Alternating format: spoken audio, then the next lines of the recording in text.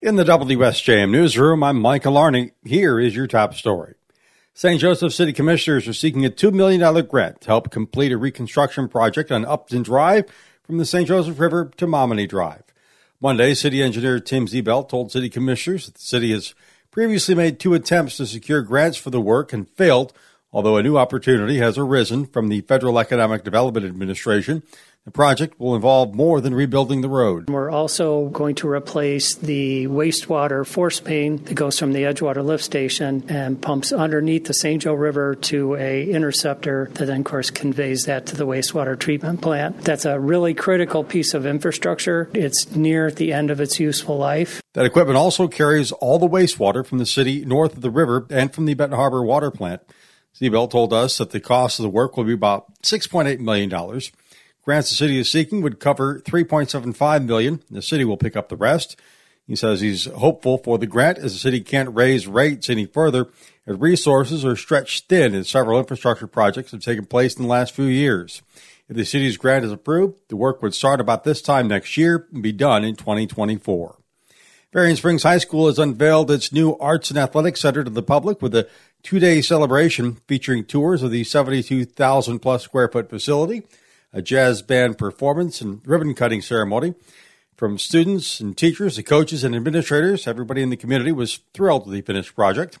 Superintendent David Eichberg explains why the district embarked on the project. We not only built the facility to meet the current need, but to try to anticipate future needs. And the hope was that we were good stewards with the money that we were given by the community. We invested that money well, not only for today, but the future. So the facility is built to hopefully address future needs and future growth in the district. The athletic complex features practice space for up to 3 teams at one time. It includes 20 basketball hoops, more locker rooms, and a fitness and weight room facility.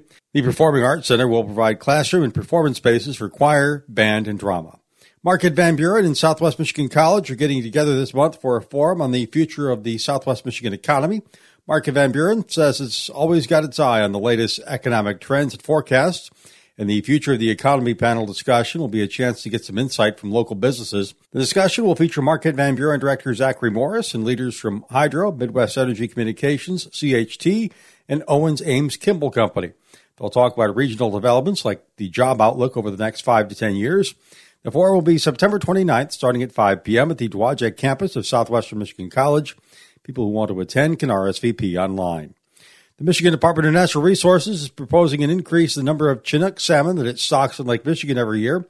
DNR Lake Michigan Basin Coordinator Jay Wesley tells us the salmon have been in a better position to thrive in the lake. We're now at about 650,000. We'd like to increase that to 1 million. And it's mostly because we're seeing a little bit better alewife population in Lake Michigan. And alewife are small silvery fish, and that's the primary food source for Chinook salmon. And anglers love to catch Chinook, so we think it's a good time to increase stocking and give the anglers what they want. Wesley says the Chinook salmon population in Lake Michigan has generally been down the last 20 years, bottoming out in 2015. That's due to invasive mussels depleting resources. However, he says the DNR believes that alewife population creates an opportunity. The DNR first checks with other states bordering Lake Michigan and Native American tribes before they move forward. The final step will be a public virtual meeting September 19th. The decision will be made shortly afterward. There are lots of help wanted signs in restaurants and retail stores. The founder of Grand Traverse Pie Company, Mike Busley, says the struggle now since their high school and college employees have gone back to school. There's always attrition. People are always kind of coming through, but it's just hard to refill those positions. We're able to do it, but in some of the shops, the hours are shorter because the shifts, we can't fill the full shifts. Busley says they closed their Rochester Hills location for a month due to staffing shortages and an ownership change. It's back open. They're offering a free piece of pie this week with any comfort food purchase. In the WSJM newsroom, I'm Michael Arney.